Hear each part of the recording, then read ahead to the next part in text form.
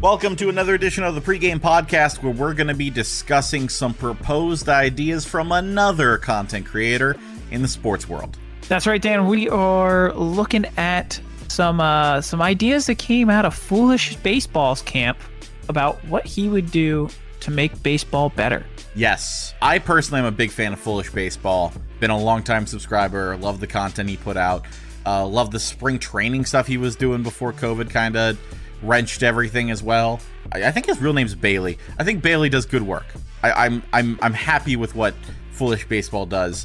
And he put out a video recently where he talked about if he was the emperor of baseball. I think that was the exact terminology he used. The emperor of baseball, what he would do to make the game better. And I want to go through step by step, talk about everything he talked about, and see if we agree, if we disagree, and where we stand on whether or not we're going to support Emperor FoolishBaseball and his, right to be baseball royalty on top of the MLB. The only way I will fully support him is if he wears a cloak and has red eyes. Why a cloak and red eyes? Because he has to be Palpatine. I was going to say, where is this coming from? But I now understand. It's coming from nerd camp over here. I'm not sure if I, agree with that or not. When I think of Emperor, I think of, old-fashioned, middle-aged, European-style Emperor. Yeah, no, I'm a bit too much of a nerd for that. But anyway. I'm thinking of pompous clothing. But fair enough. Yeah. Anyway, as you're alluding to, let's transition into talking about the actual topics that he mentioned in his episode on fixing baseball. His fixes fall into three different categories. So we're going to go category by category. First one is about fixing the game itself. The second one is about fixing the financial and front office issues in baseball. And the third one is fixing fan support. So we're not just talking about the game itself on the field. We're talking about all aspects of Major League Baseball. We're everything, top to bottom. We are going everywhere, top to bottom. So let's start the way he started, with the game itself. Basically, with the game itself, the primary issue that he was looking at was the fact that the length of games has been increasing. And that causes a lot of fatigue for the watchers and the people who are trying to stay with their team for an entire season. I remember there's a very interesting point that the guys over at Secret Base put in one of their videos recently, where they were talking about people messing up the pitch count, like professional umpires, awarding a 3-ball walk and stuff like that, where they talked about if you took all the games in a season, okay, every game, and you watched them back to back to back to back to back, if you did that all day, every day, and only slept 2.5 hours a night, if you started on opening day, you would finish 2 days before opening day the following year. Oh, God. Baseball has a lot of long games. And because of that, that's the primary thing that FoolishBaseball is looking to get fixed. So, first thing that he would implement is he would implement a pitch clock while the bases are empty. And he said that pitch clock would be an 18-second clock, which is a little bit more aggressive than what they have in the minors. I think the minors use typically 20, but that pitch clock would be used anytime the bases are empty, which I think is a good differential from just having a pitch clock, flat out all the time. I tend to agree with that. I think a pitch clock when it's empty is good. I think a pitch clock while there's bases loaded, 2 outs, counts 3-2 is a bit too much pressure. Yeah, I agree with that. So I think this one is a perfectly fine change right off the bat. We're starting fine. Okay? Yeah. Nice softball shot for us to, to rec league that thing over the wall. The next point that he was trying to make is fighting against... He wanted to make the game more exciting, and the problem is that the game is becoming less and less exciting because of the idea of the 3 true outcomes of baseball. Are you familiar with what those 3 true outcomes are, Caitlin? I don't know if I am.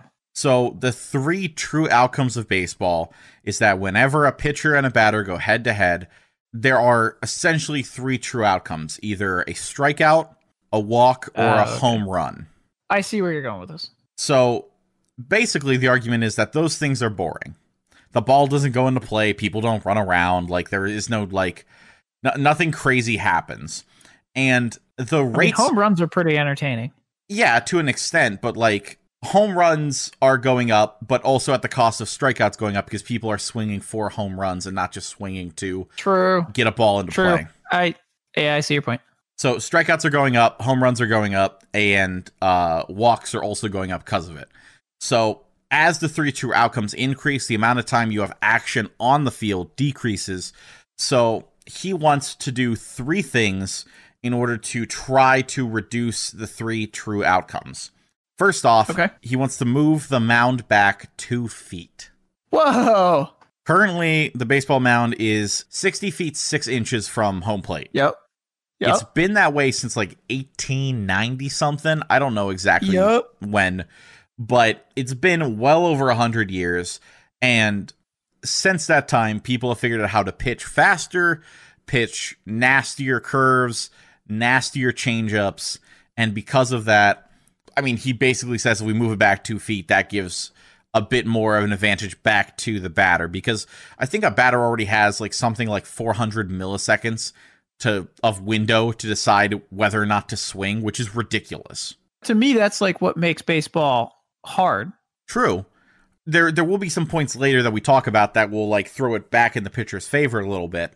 But the first step is moving the mound back 2 feet. I think this is rather reasonable because the one benefit we get out of this is when a pitcher throws an off-speed pitch or any pitch that has movement, you're going to get way more movement because there's an extra 2 feet for that thing to start moving. The other aspect of that is everyone has to learn how to rethrow. Like, you have to learn how to rethrow that curveball so that it doesn't curve out of the strike zone with that extra 2 feet. You have to relearn how to throw that changeup so that it doesn't drop out of the bottom of the strike zone. And they already do that in some instances. Some pitchers already have issues with that on certain pitches and stuff like that. I think if you move it back if you just like picked it up and moved it back 2 feet tomorrow, there'd be a lot of pitchers that were throwing wild pitches that were, just all over the place. That would be my personal assessment of what would happen there, because that's all like just muscle memory from day one for them at this point. Like, those major leaguers have been doing pitching at that distance since they were in like high school. So yeah, I don't know. I think it would cause more issues on the pitcher's end than anything. And yes, it does make the batter's life easier too. When something is in the strike zone, it isn't going to be moving as much, or it'll move from way out to like down the middle or something crazy like that, in which case they get more time to read it and see it. But again, I don't know how much that would impact batters as it would impact pitchers negatively. No, because, well, the problem with that is I don't think that... Okay, obviously, yes, the pitcher has to adjust for the fact that they're 2 feet further away. And, I mean, 2 feet in the scheme of you're throwing a ball at 90-some miles an hour... like, there's an argument about, like, how much of an adjustment that's going to have to be. I think the big thing there is that, like, you're saying that batters are going to be able to, like, see the movement. The thing is, you got to remember that, like, when you throw, like, a curveball, for example, it's kind of like you're bowling. You know how, like, when you go bowling, they oil the lane, but the last, like, I think, like, 3 or 4 feet of the lane when you approach the pins is not oiled? So because of that, you'll throw a ball, and it's like, you'll throw a bowling ball down the lane at the very end. Like, if you put spin on it, at the very end is where it picks up a lot of that spin and just whips. You know what I'm talking about? Okay, yeah. Like, I think the same principle applies here because, like, currently when you throw a curveball, a lot of the movement comes the closer you get to home plate. And if there's more distance to go to home plate, that means that the break is going to start earlier, which means that the total distance traveled is going to continue to exponentially grow, as the ball drops or as the ball... But it's 2 feet. That's 2 feet of distance. Do you know how quickly those things break now? Yeah. Okay. So what I'm saying... Add 2 feet of breaking distance onto that. Yeah, well, what I'm... Okay, so a benefit for the batter is that it's going to break earlier for them. They're going to be able to visually see it break earlier. Correct. Okay, but a benefit to the pitcher is the fact that it will break further. It's going to break more dramatically. I don't see that as a benefit. I see that as a needed adjustment. I think that, listen, there have been so many pitchers. I think that it can benefit some pitchers, but I think to the pitchers that are really good right now, I think it'll cause more problems than it will benefit. I think any pitcher who, like, whether it be like their strikeout pitch or like they're a bullpen guy and it's their specialty, but any pitcher whose like job is to come in with a really nasty like 12-6 curveball and like have that thing like coming at you, and then it like hits the plate and like drops to the ground and it's going to be out of the strike zone regardless. Your goal is to just deke the batter. They're going to be totally fine with that because that thing is going to like fly out of the way in comparison. I guess. It does hurt pitchers more than it hurts batters, but I think there's interesting caveats for people that throw off-speed pitches or they throw fastballs at a high enough rotation that they get rise on their fastballs. Those are the guys that I think could see a possible like backdoor benefit from having more space to let the ball operate. All right. I see your point. I am fully seeing your point. I just think there are more pitchers that would negatively be impacted than the pitchers you're describing. Yeah, I agree. I'm just saying that there's like some pitchers might have a little bit of a backdoor advantage to this. But speaking of backdoor advantages... boy, where is this going? Well, the next rule talks about how like trying to lower spin rate a little bit. And part of that is actually having a strong enforcement on foreign substances that pitchers use to get grip on the ball. It's kind of an open secret in baseball. Like, obviously, if you do it egregiously and put, like, pine tar on your neck, like that one Yankees pitcher from, like, the mid-2000s or whatever, dab up your arm with, like, oil or whatever to get a better grip of the baseball, you're gonna get caught. But there are tons of people that use, like, sunscreen and stuff like that to get faster spin rates, which allows for faster balls that move more and stuff like that. Basically, Foolish Baseball just wants to have an actual strong amount of enforcement on banning those substances and like actually cracking down on pitchers and bullpen arms using these substances. I think so you have to check them every time they come on the field, basically. Yeah, or just like I think the example that he used in his video is like if Trevor Bauer suddenly increases his like rotations per minute on his fastball by 400, like that's the equivalent of some guy hitting like 10 home runs in his first 20 at-bats to start a season out. Like, hey, bud, come in here. You got to take a piss test. Like, hey, bud, like, we're going to be checking you because, you know, there's no way that you just do that. You know, you don't play 5 years at the same general spin rate and then all of a sudden just, like, jump that drastically. Right. So, like, the data can kind of, like, insight them into that so that they can actually, like, be more proactive instead of just reactive whenever they're like, hey, look, there's pine tar on that guy, which is kind of the current state of affairs. I think that's pretty much straightforward. I think that's a very easy one to say yes to. Yeah, I agree with that one. I think a check would be okay. You know, help cheating, quote unquote cheating out of the game of baseball. I don't know. I'm also like a big fan of, you know, players and teams doing things, you know, cheeky little things that aren't illegal, but are just kind of like, really, dude, to like get that small advantage too. I've always been a big fan of that. But at the same time, like, if someone has a little bit of pine tar in their glove and they're putting it on their fingers, like, that kind of stuff has to not happen. That's just blatantly against the rules, so... Yeah. So that needs to be stopped. And then the flip side of this is obviously those are two rules that affect pitchers way more than batters. The flip side is that the MLB, which now owns a portion of Rawling, which is the company that produces all the baseballs, actually does something about getting rid of the juiced ball that has been plaguing baseball for the past couple of years now. The one that's led to ridiculous number of home runs and stuff like that. And basically the logic to that is produce baseballs that aren't as uniformly round, like aren't as perfectly spherical, allow them to have slightly more imperfections, allow them to have bigger seam heights so that they're not as aerodynamic, and also use a rougher leather on them so that they aren't as smooth when they're flying through the air. Basically things to prevent them from preventing anybody from just knocking a ball out of the park, which I can also agree with this a little bit. Home runs are cool, but if your objective is to fight the 3 true outcomes, you got to fight home runs as much as you're fighting strikeouts. I feel like in our lifetime, Dan, the league went from way too many home runs with Barry Bonds, to stopping home runs, to all the fans going, now we don't have enough home runs, and then them juicing baseballs again. And now here we are again going, all right, now we're tired of seeing everyone hit balls out of the park. Please make the balls trash again. Well, okay, let's be real here, okay? Back in the late 90s and early 2000s, all right, everyone was on roids. The balls weren't juiced, okay? Yes. Other people were juiced. The balls weren't juiced. This time around, you're getting, guys who normally hit doubles into the gap that are hitting, an extra 5-10 home runs, which is ridiculous for how often they would normally get home runs. So that's another portion that kind of cuts down and allows more offense in the field, which I think overall is a pretty good idea for baseball. Speaking of which, there are two more things that he wants to do to affect the game. First one is he wants to basically fight the shift, which is very simple. Just require 2 infielders on either side of second base. Pretty straightforward. Pretty simple. Yeah, which still allows for some shifting, just not to the drastic level that we've started to see where it's, 7 guys on one side of the field and 2 guys on the other. The other thing he wants to look at is dropping the number of games in a season from 162 down to 140 games.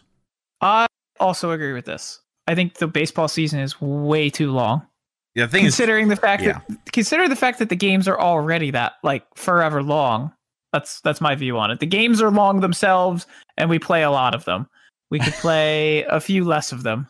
I agree with that completely. So, yeah, drop the number of games to 140. I think that's perfectly fine. And that is everything that he wants to do that affects the baseball on the field. So if there's anything else you want to say about some of his changes before we move on to the front offices, speak now or forever hold your peace, Kalen. Nah, I think I'm good. All right. Well, front offices. It's funny enough, it was only a little bit ago that we were talking about what should Rob Manfred do about Bob Nutting. Because we're talking finances, we're talking front office, and we're talking about how baseball can actually invest in itself to create more stars and to create better players at the major league level. So first off, he's looking at minor league support. And the first big thing for that is increasing minor league pay. So I don't know if you know what the averages for minor league pay are right now, Kate. Trash. Absolute trash. Well, the actual numbers. I don't know the actual numbers, but I know it's bad. Okay, so all of these numbers are for one full season, 1 full year, essentially, of baseball, okay? So in rookie ball, those players make, on average, $4,800 a year. Single A is $11,000, so is high A ball as well, $11,000. Double A is about $13,200, and Triple A is $15,400 for a season. So if you calculate that, you got about 60 players in rookie ball and 30 at each of the other levels. That means that paying for your minor league system for one season, Caitlin, any guesses on what that big total comes to? Oh, geez. Now you're making me do math. Just take a guess. 85. Well, no, that's oh, geez. All right. Well, you're a few million. Barely, not even a couple million. $1.8 million is how much the payrolls for the entire minor league is. And the problem with that is you got guys who are in single A, in high A, in double A, that they're getting paid $11,000, $13,000 for a year, which means they have to go out, they have to get a second job, they can't focus on training in the off season like they normally would. And that stunts the ability for these guys to actually grow and mature into better baseball prospects, which is the goal of the minor leagues in the first place, Now, for some of the more highly contested draft picks, they normally get, a couple $100,000 in signing bonuses, so they can live on that while they're in the minors for a couple of years. That's not a problem. Mm-hmm. But there were some examples of, I think it was he the Cy Young winner the other year in the AL? Or in the NL? Either way, Hader, for example. He is one of the best bullpen arms in baseball right now. He is a fantastic part of the Brewers team. Part of the reason why they're favorites to win the NL Central this coming season. He was a 17th round pick. His signing bonus was $15,000. So that, and then he got thrown into, as a 15-round pick, probably A ball. So he made, 27,000 the first year, and then he made, or 26,000 the first year, and then he made 11,000 the year after that. And for a lot of people, that's really hard to sustain focusing on a baseball career and not getting like pulled into other things. Yeah. Career-wise. Yeah. You have to live and, feed your family if you have one, etc. So here's the radical idea. Make it so the minor league pay system averages out to this. Okay? Mess with the minimum so you get this as a result. Rookie ball, you get $20,000 a season. Single A, you get $30,000. High A, you get $35,000. Double A is $40,000. Triple A is $50,000. Okay. Now, you're probably thinking, wow, that's drastic. From 15 to 50, from 11K to 30, rookie balls going from not even 5K to 20K. That feels like that would be a huge impact to, the owners of the teams that also have to run these minor league systems, right? I mean, you would think. Yeah. I mean, obviously I'm setting you up for the fact that it's not. Yes. The total cost of the minor league system, okay, in their salary would go from 1.8 million, which it is now, to 5.8 million. It would be a $4 million difference. I mean, you say that like that's not a lot of money, but that is a lot of money. I mean, if you look at who currently is getting paid in baseball, $4 million a year. I know.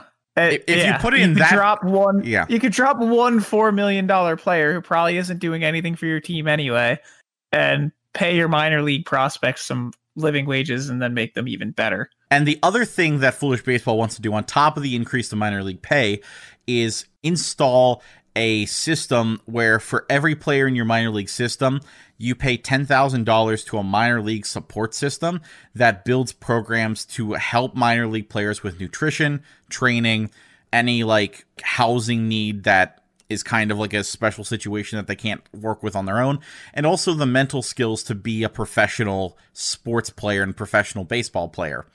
And that additional 10K per player would bring the entire minor league system bump to an additional $5.8 million per league. So like per team, essentially. Right. Now, obviously 5.8 isn't chump change, but when you consider the fact that this could very easily turn a lot more of your mid and low round picks into actual prospects and turn them into actual stars on the major league level, you realize as soon as you have like one player hit, that entire investment for the year is entirely worth it. Yeah, totally worth it then. Yeah. So these are some of the changes to the minor league system that I think would be huge in like fixing the game and creating an actual good pipeline for bringing a lot more talent to the game. Yeah, I mean, I'm all for it. I'm all for paying people to do what they love and, give them somewhat of a living wage to do it. I definitely think that's something that the league should consider implementing. And I think Bob Nutting would hate it, but Well, I mean, for him, an extra 5.8 million, like he only has one player on the roster that makes more than that. But that's more of a Bob Nutting problem. But speaking of things that is going to piss Bob Nutting off, okay? Because there are two other things that Foolish Baseball talks about. First off is the service time thing, which basically means that players can reach the free agency a bit more fair. It's a little bit more complex. I'm not like a super big expert on it. But the other thing that I think is really interesting is getting rid of the luxury tax system and replacing it with a salary cap and a salary floor. Interesting. So basically, if you look at the luxury tax basically fines teams extra money if they go past a certain point in payroll. Yep. Right now, the luxury tax, I think, is set at $210 million. Only one team's going to break it this coming season, and that's the Dodgers. Because it's the Dodgers and they have talent all over the place on that team.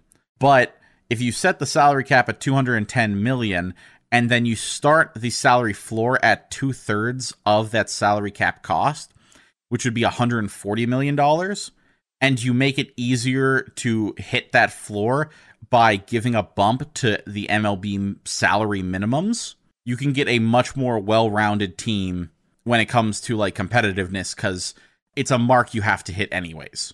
I think that's just kind of revamping a system that they already have. I think the players would like that more than owners, Well, obviously. But I think it would be a good thing. Yeah, the players would love it. I think it would, like, at the very least, like, if Bob Nutting, or if I'm trying to think of another good example of a team that's really cheap. The Rays are kind of cheap, but they're making it work. The Tigers, I think, are an incredibly cheap team right now. Or Miami. Oh my God, the Marlins. I forgot about the Marlins. So cheap. Oh, Derek Jeter.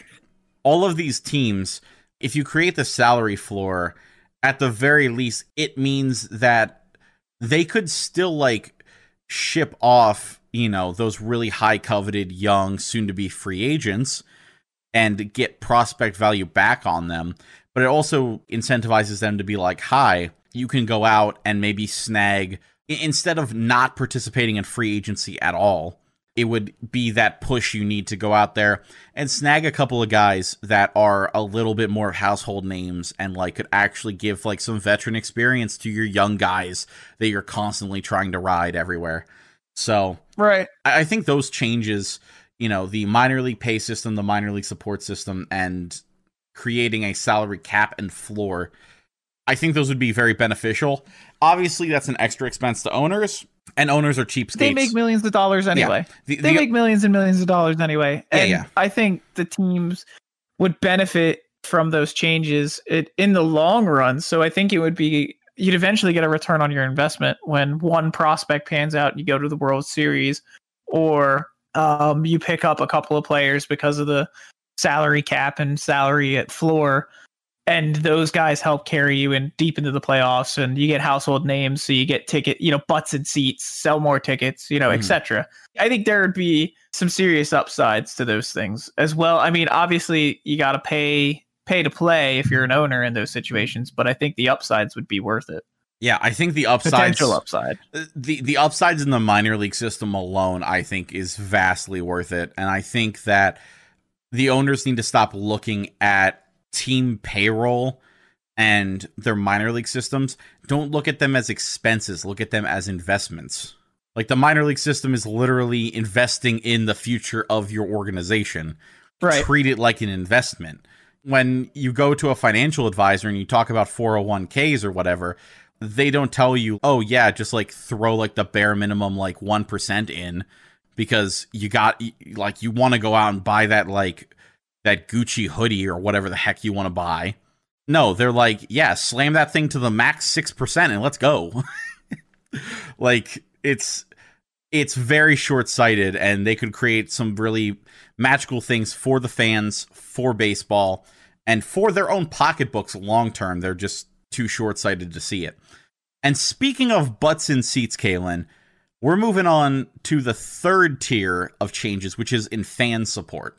So, obviously, a problem baseball has is that compared to basketball, compared to football, it's nowhere near as popular with the youth. This is a known fact. Yeah. You know, people joke all the time that, like, Mike Trout could walk into, like, a mall and no one would realize it's the greatest baseball player of all time, basically. So some things that Major League Baseball should do to increase fan support and especially increase youth awareness of baseball, okay? Mm-hmm. First off, the MLB already has a system that provides youth academies to urban areas and underprivileged areas where they couldn't financially do, like, travel ball if you have a physically gifted young athlete. So something that MLB could do, they already have a system in place that has some urban youth academies across the country. It's called RBI, excuse me. And I have in my notes here basically doubling the funding for RBI and putting a new youth academy in every single market that has an MLB team, so that you can tie those youth academies to the organization in that market. So at the very least, that's a big endeavor. I mean, it is a big endeavor, but, like, literally you are, like, directly tying your baseball team to the support of youth in your area.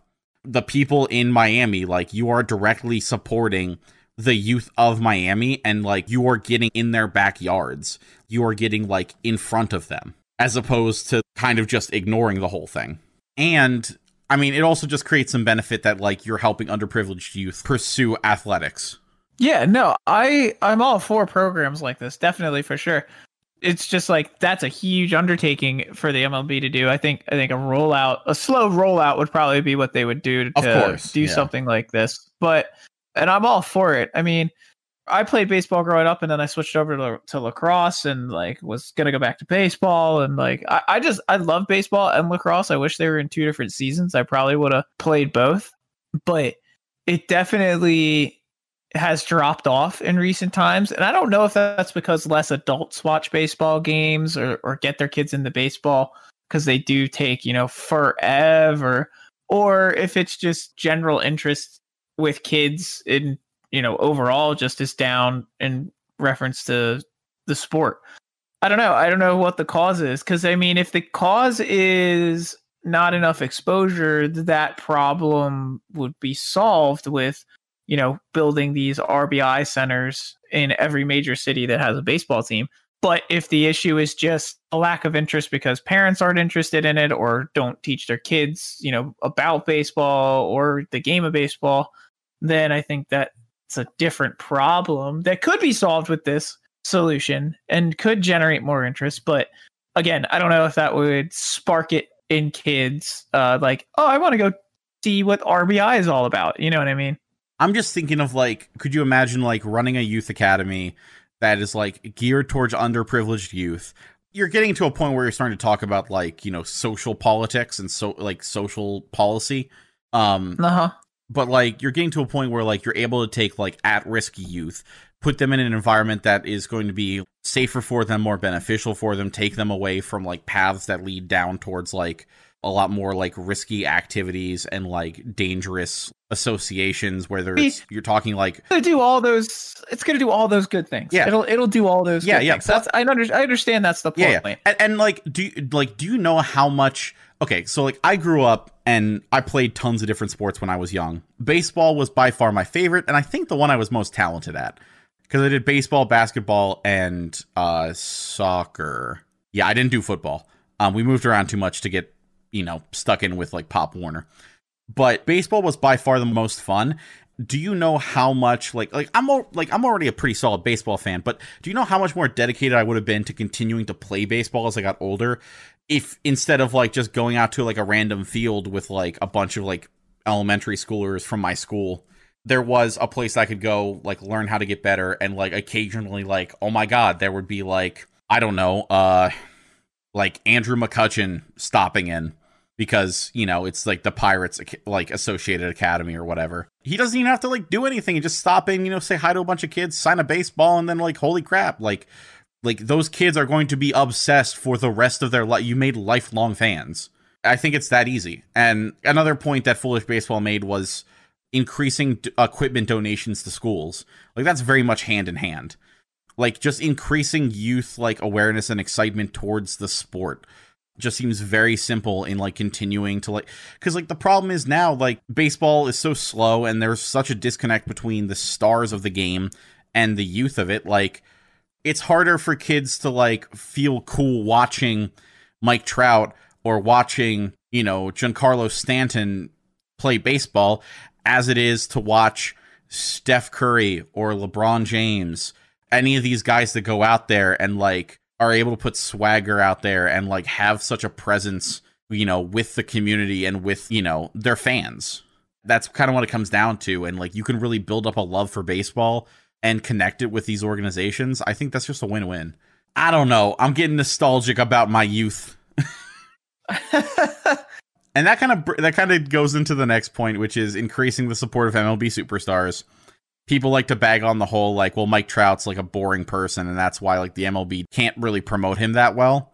But I mean, Kawhi Leonard is a well-known superstar, and the man is basically like watching paint dry in a press conference. So yeah, but they don't promote Kawhi that much. The NBA doesn't walk around promoting Kawhi. There are some people that Foolish Baseball pointed out that are like the most obvious go-to candidates to like build up the sport of baseball around from like a superstar standpoint. Fernando Tatis was the prime example. Oh my god. Yeah, I knew you were going to do that. I knew that. Yeah, and Foolish Baseball was like, "Oh my god, he is a young guy who likes to who has a lot of personality, a lot of swagger that he shows on the field. He is young. He is multilingual. Okay. He connects with not only like the little white boy watching in the suburbs, but he's connecting with Hispanic heritage because he is Hispanic and like able to like bring in the attention of like that, you know, generation and swath of kids that feel a bit of a disconnect because maybe there's a language barrier or something like that. He is just like a brilliant example of like a young, energetic superstar that can reach out and connect with a huge amount of kids and young fans that you can just build up around him. So yeah, that's the argument. Yep. Tatis Jr. And I agree with it. I agree with it 150%. He's the man. So there were a couple more things that Foolish Baseball wanted to do. Okay. So first off, he said that Major League Baseball should be working with Topps to make card products that aren't getting hawked by 40-year-old men. Like seriously, like making something that there isn't any like collector's value in it. Like make the value like garbage, but like so like kids have access to it, you know? Because kids aren't going to care about the monetary value of it. They're going to care about like getting their favorite superstars, collecting the players they like. So that was an interesting take that I thought was really good. Are they? I guess do they do that with baseball cards still? Like does Topps just make like general packs that are a couple bucks?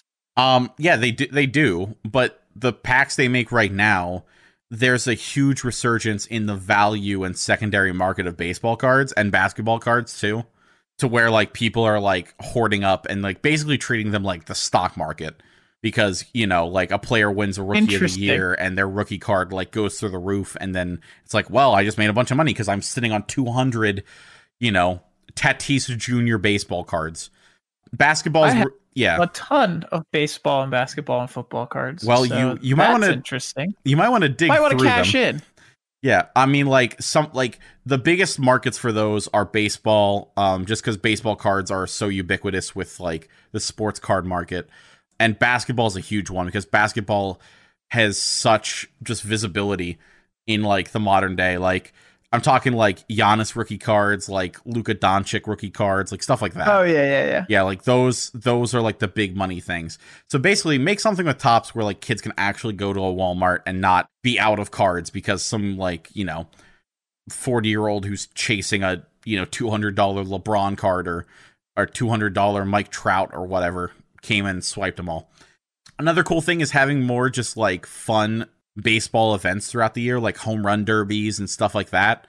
I think that'd be really interesting. Like if they did like a preseason home run like kickoff derby thing, that would be kind of interesting. And then there are two more points. I think these are going to be the ones that are a bit more discussion focused for us. First one, provide real coverage of minor league baseball. Yeah, I mean that gives people another opportunity to watch. Do you think that's something that's financially viable? No. And I don't think big networks want to cover it because who honestly is going to watch it? Well, not necessarily big networks, but what if they put it on like their MLB TV package? I mean, you could do that now. You could put it on an MLB TV package and mooch off of the local broadcast. But if there even is one. I mean, most local minor league teams have a radio broadcast. They don't really have a TV broadcast. No, a lot of them don't. I know the Reading Phillies did. I forget where it was broadcast to, but I know they did. Probably some like local Reading area, like public access channel. It was. Yeah, it was. Yeah. Yeah, I don't know, man. I don't know how viable that is. I mean, the reason that Foolish Baseball brought it up was because you can actually meet the future stars of the game before they get there. Yeah. You can actually like watch Tatis Jr. or whatever, you know, rookie candidate you want to talk about, like on his way up, you know, working his way through the minors, because you can tell that they're going to make the majors. Like Tatis did not hit the minor league system and they're like, I don't know if this kid's got it or not. Like, obviously he was going to make it. It was just dependent on like getting his chops and all that. Yeah. I mean, like I watched Ryan Howard go plow through the Reading Phillies at the time, now fighting Phil's organization in like a season. And it was like, peace. And then plowed through AAA in like no time. He wasn't even there the whole season. And then the Phillies were like, hey, come up here. Jim Thome's getting old. We need somebody to fill in. And then he proceeded to have a great career in Philadelphia. But yeah, I mean, I feel like that's cool. I think that's a neat thing to do, but I think it also takes away from the specialty of like seeing someone go like live go through the farm system like I did with Ryan Howard. You know what I mean? Like it feels less special if everyone could have seen it. Yeah, I guess, but I don't know. Like, it would be interesting because then Ryan Howard would have this huge following that he would bring to the Phillies as he gets called up. As opposed to before where it was a lot more of a limited audience that, like, you know, would be like, oh, damn, it's Ryan Howard. That guy, like, just smoked the hell out of a Double-A team a year ago, you know? I know, I hear you. I see your viewpoint. And if this is all about more widespread baseball. So if that's our end goal, then yes, this is an endeavor that probably should be implemented or attempted. Is it feasible? Again, I don't think it's feasible, but it should be thought about if that's the goal. Yeah, and I think I think this final point's very interesting, and I'm actually massively on board for it because I think that it makes economic sense. Foolish Baseball, his final point for fan support is that baseball games on Mondays through Thursdays should have no ticket cost for at least somewhere in the stadium. What? Yeah. I don't know about that. I am 100% on board with this because, okay, so he was citing a study that basically showed that whenever someone goes... That's because you're on board with this because you want free baseball. That's the only reason that you're on board with this. Yeah, well, here's the thing. The reason I don't go to more baseball games is because the ticket prices aren't worth it. They just aren't. But, okay, for Monday through Thursday games, those aren't the prime games that everyone's coming out to, okay? Like, a Tuesday game at 1 o'clock in the afternoon, you're not pulling a crowd no matter who you are, okay? Even the Dodgers have plenty of empty seats for those games. So making it free incentivizes more people to come out. And there was a study done that basically polled people that went to baseball games and found out how much they spent on just food concessions, okay? Food concessions at baseball games, people averaged $42 a person. Just in food. That doesn't count going... Yeah, it's nuts. Yeah, it doesn't count going to the store, buying the hat, buying the jersey, buying the, I don't know, like, koozie, the coaster, the whatever you can get at the fan shop. I think that Monday through Thursday are already, like, the worst ticket sale moneymakers anyways for a team, regardless of how good or bad you are. And I think that it's obviously going to benefit kids more. Because then a mom can be like, oh, yeah, I can take my 2 kids and their 3 friends to a baseball game. The kids enjoy the game and get or whatever. It for free. Yeah, the kids enjoy the game. Like, and the only thing it's going to cost me is, like, they're going to want hot $200 dogs. in food. Well, but the point is, Monday through Thursday already isn't a moneymaker for them. And the other point that Foolish Baseball brought up is that the money on the ticket sales is nothing compared to the money they're making on the TV deals. They're already making the money. They're already making a huge bulk of the money from the broadcast of the game. So incentivizing people to come to the game and to, you know, be exposed to buy food and buy merch and experience the team firsthand, which is just going to lead to them following the team more, lead to them watching the team whenever they're not in town, actually like paying attention to the broadcasts. I think that the weekday free tickets is a very spicy concept that I think is still a economic positive to team owners. I don't know about that. I'd have to see some real numbers to actually make a determination. But meanwhile, he's over here like looking at like, all right, well, okay, so how many sales does Chicky and Pete's have? And if the Phillies I'm thinking about that. I'm genuinely thinking about that. I need to see the numbers. But that's for another time.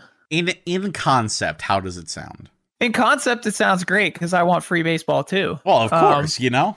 Yeah, who doesn't want free baseball? But at the same time, like, you know, it's another one of those. Is it really viable things? I like the idea for obvious reasons, but you know, can it happen? Mm-hmm. And I don't know. And it doesn't have to It doesn't have to be the whole stadium. Okay. That's another thing. No, yeah, you could just make it like the upper deck or whatever. Well, Foolish Baseball basically just said, like, free tickets Monday through Thursday, period. And I'm like, all right, that seems a bit extreme. Like, I'm thinking, at least in terms of PNC Park, like the left field bleachers, hell yeah, just hand those out. Like the upper decks in the corners, like the seats that are like, you know, the cheapest in the house anyways. Yeah, you can give those out, no problem. No one's going to check your ticket if you like go down to the lower deck anyway. So, doesn't matter. Yeah. And I mean, at the end of the day, would you rather have a stadium that is much more empty, that you made X amount of money off of?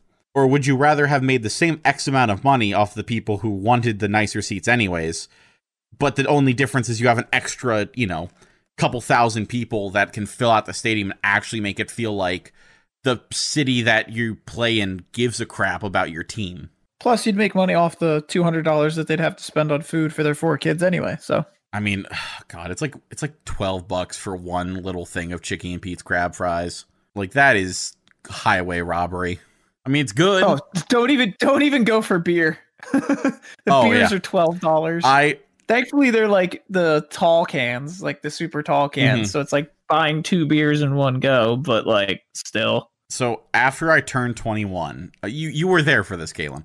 So shortly after I turned 21, actually, no, you weren't there for this. I was sorry. Not there. So shortly after I turned 21, I was at a conference in Washington, D.C., and we decided, since we had a free evening and the Washington Wizards were playing, I think, the Pacers. Either the Pacers or the Jazz, something of that color scheme. Yeah. Since they were in town playing the Pacers, we're like, oh, let's go to the game. It's like a college night thing. It's fine. We'll do that. So we did that, and I was like, well, I'm 21 now. I'm going to buy a beer at a sporting event because I'm an American, goddammit. So I did that once. I bought one tall boy Miller Lite for $14.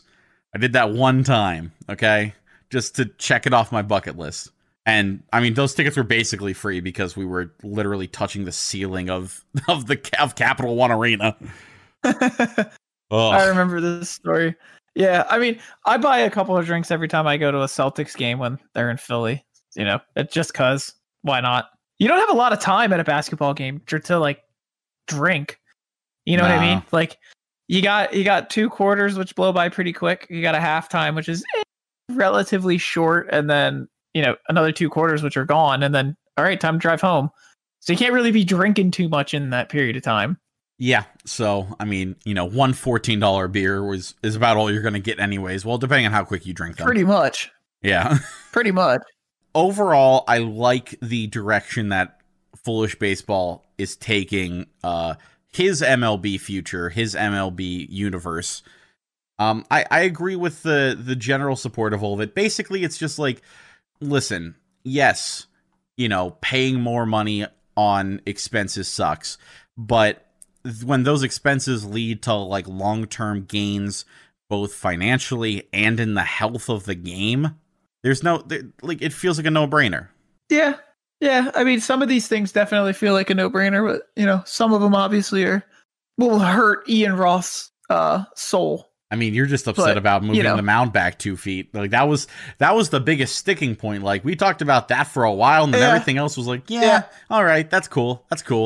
We're okay there. Yeah, that pretty much was the only thing I disagreed with in this entire discussion, was moving the mound 2 feet, because I think that would do a lot of damage. But yeah, you and I are on different opinions on that.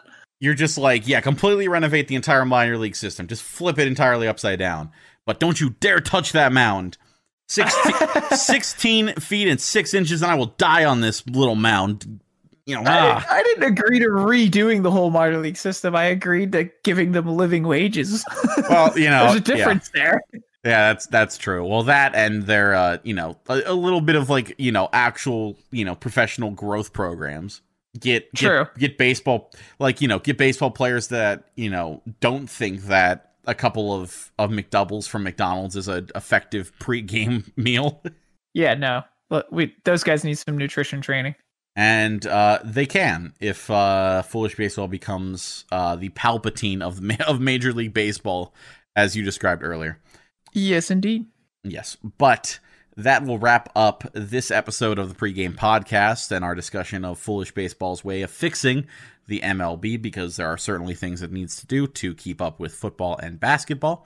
If you have any other topics you want us to talk about on the show, make sure to hit us up with a message to our mailbag, the pregame mailbag at gmail.com.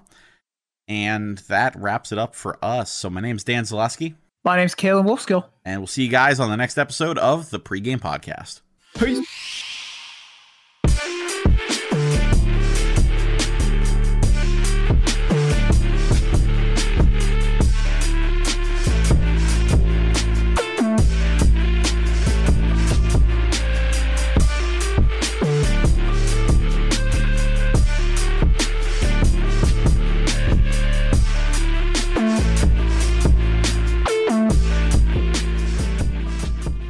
Pregame Podcast is produced by Dan Zaleski and Kalen Wolfskill. Theme music by High On You. A Ruby Media production.